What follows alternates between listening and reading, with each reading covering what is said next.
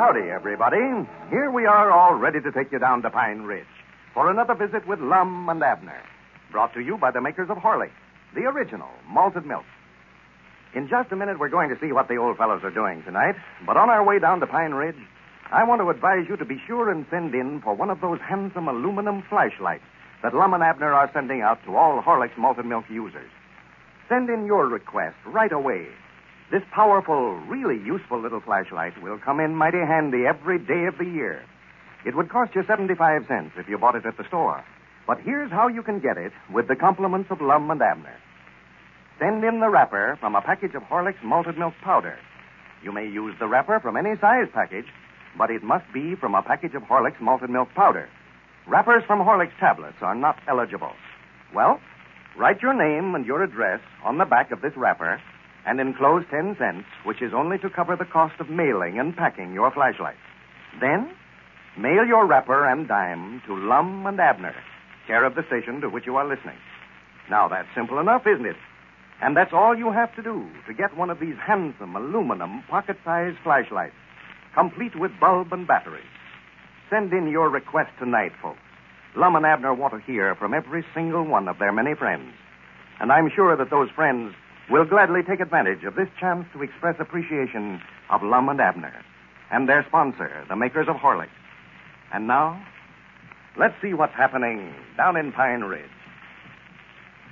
Yeah, there's been nothing but trouble ever since Lum sent Abner's pictures out to the lady applicants at the Pine Ridge Matrimonial Bureau. The latest development is that Abner's wife, Elizabeth, thinking that her husband has really been seriously hurt, put in a claim for damages on an accident insurance policy that he had.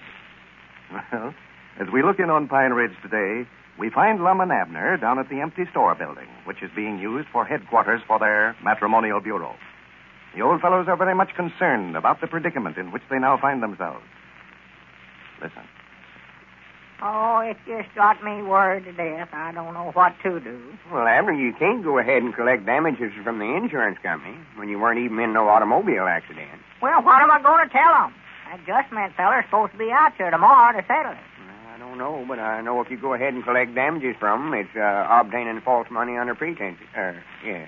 Oh, my goodness. Oh, me. How come Elizabeth to call up the insurance company in the first place? Why, she just happened to run across that accident policy over at the house yesterday, so she just telephoned them right up and told them that I'd been hurt, had both arms broke, and wanted a settlement.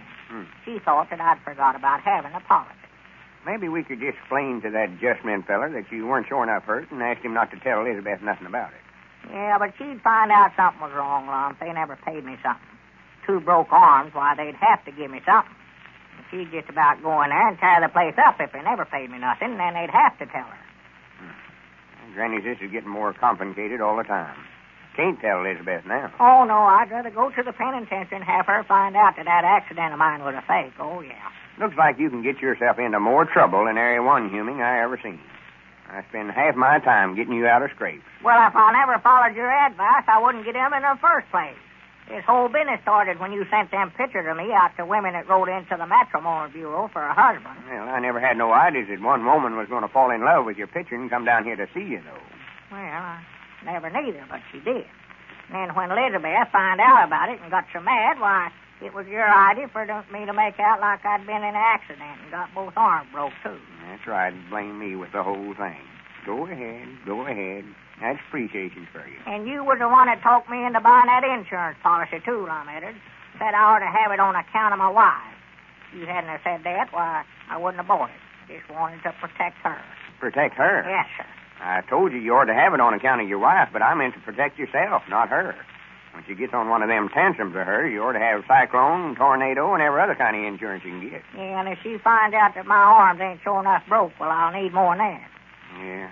That accident policy may come in pretty handy after all. Well, I ain't going to let Elizabeth know about it. Don't you worry about that, Ron. Well, I don't want you to. No, sir. She'd about found out it was my idea in the first place, and we'd both be into it. Ain't that Dick Huddleston coming up out there? Oh, yeah, he's turning in here, too. Well, I don't know what to tell you to do about this, Abner, just offhand, but we got to study up something before that adjustment feller comes out here. I know that. Oh, yeah. Don't let on now. Don't talk about it none while Dick's in here. Well, howdy, Dick. Yeah, come in, Dick. Howdy. I got some more mail for you here. Well, good. Folks writing in for the flashlight, I reckon. I'm anxious to see who they're voting for president. Yeah.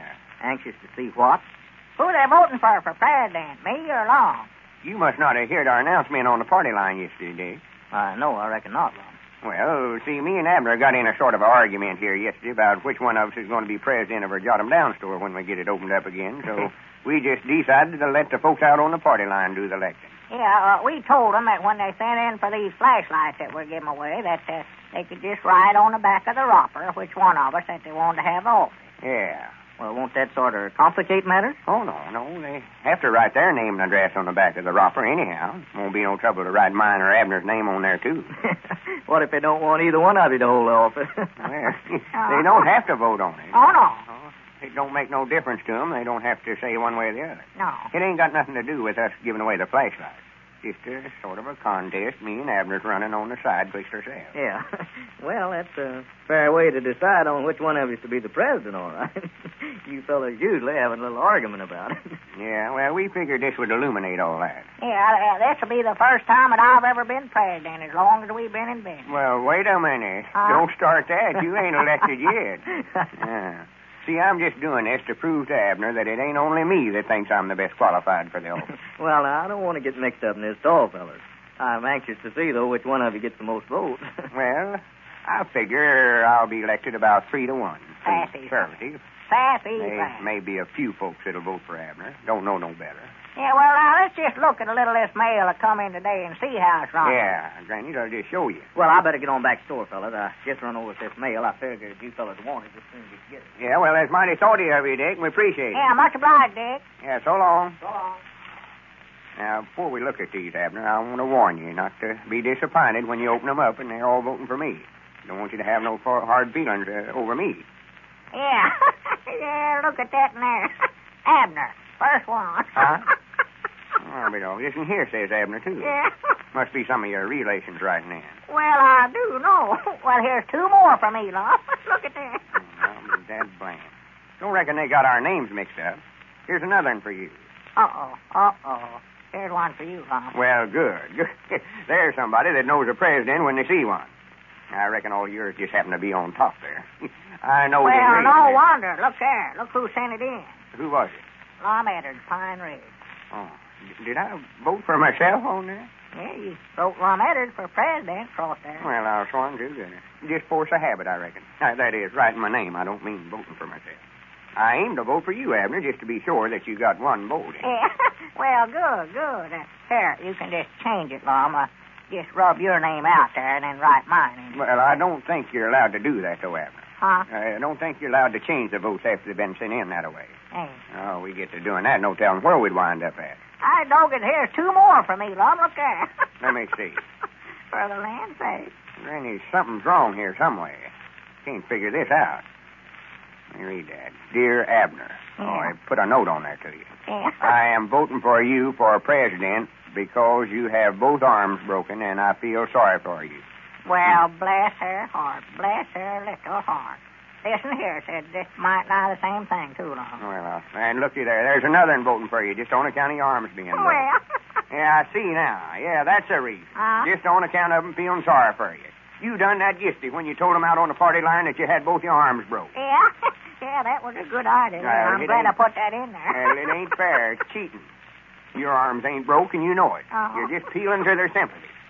And, Grannies, I'll put a stop to that right now. Yeah, what are you fixing to do now, Lom? Wait a minute there. Never mind. Well, recollect now. You said that we weren't going to have no mudslinging now, I ain't Lom. going to sling no mud. I'm just going to straighten out a misunderstanding here.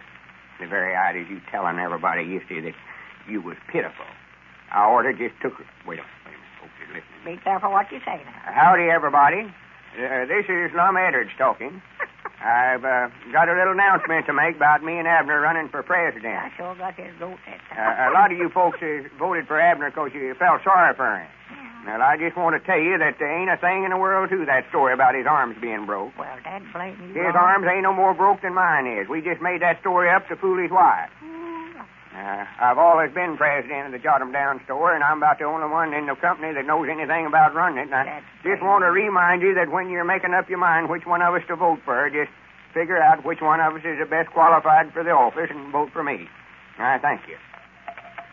Granny, that ought to hold you. I'd be shamed to death if I was you, Lum. Claiming your arms was broke just to get votes. Of all the unfair methods You're just mad because everybody's voting for me. That's the whole trouble, Lum Eddard, and you know it. Well, I put a stop to it, I know that. I'll bet you don't get a vote tomorrow. Blame your ornery hide. They'll see what underhanded methods you've been using, and they'll ever one turn against you. Yeah, I think that's our ring there, Lum. Yeah.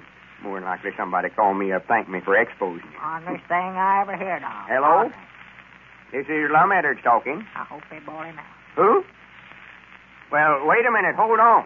Huh? Yeah, but, well, yeah, that was just a joke. What's that? Well, I never meant... Yeah, well, here, you talk to him about it. Here, get up here, Abner. Who is it? It's your wife, Elizabeth. She was listening on the party line a while ago and heard me tell everybody that your arms ain't sure enough broke, and she's just a-burning that telephone up.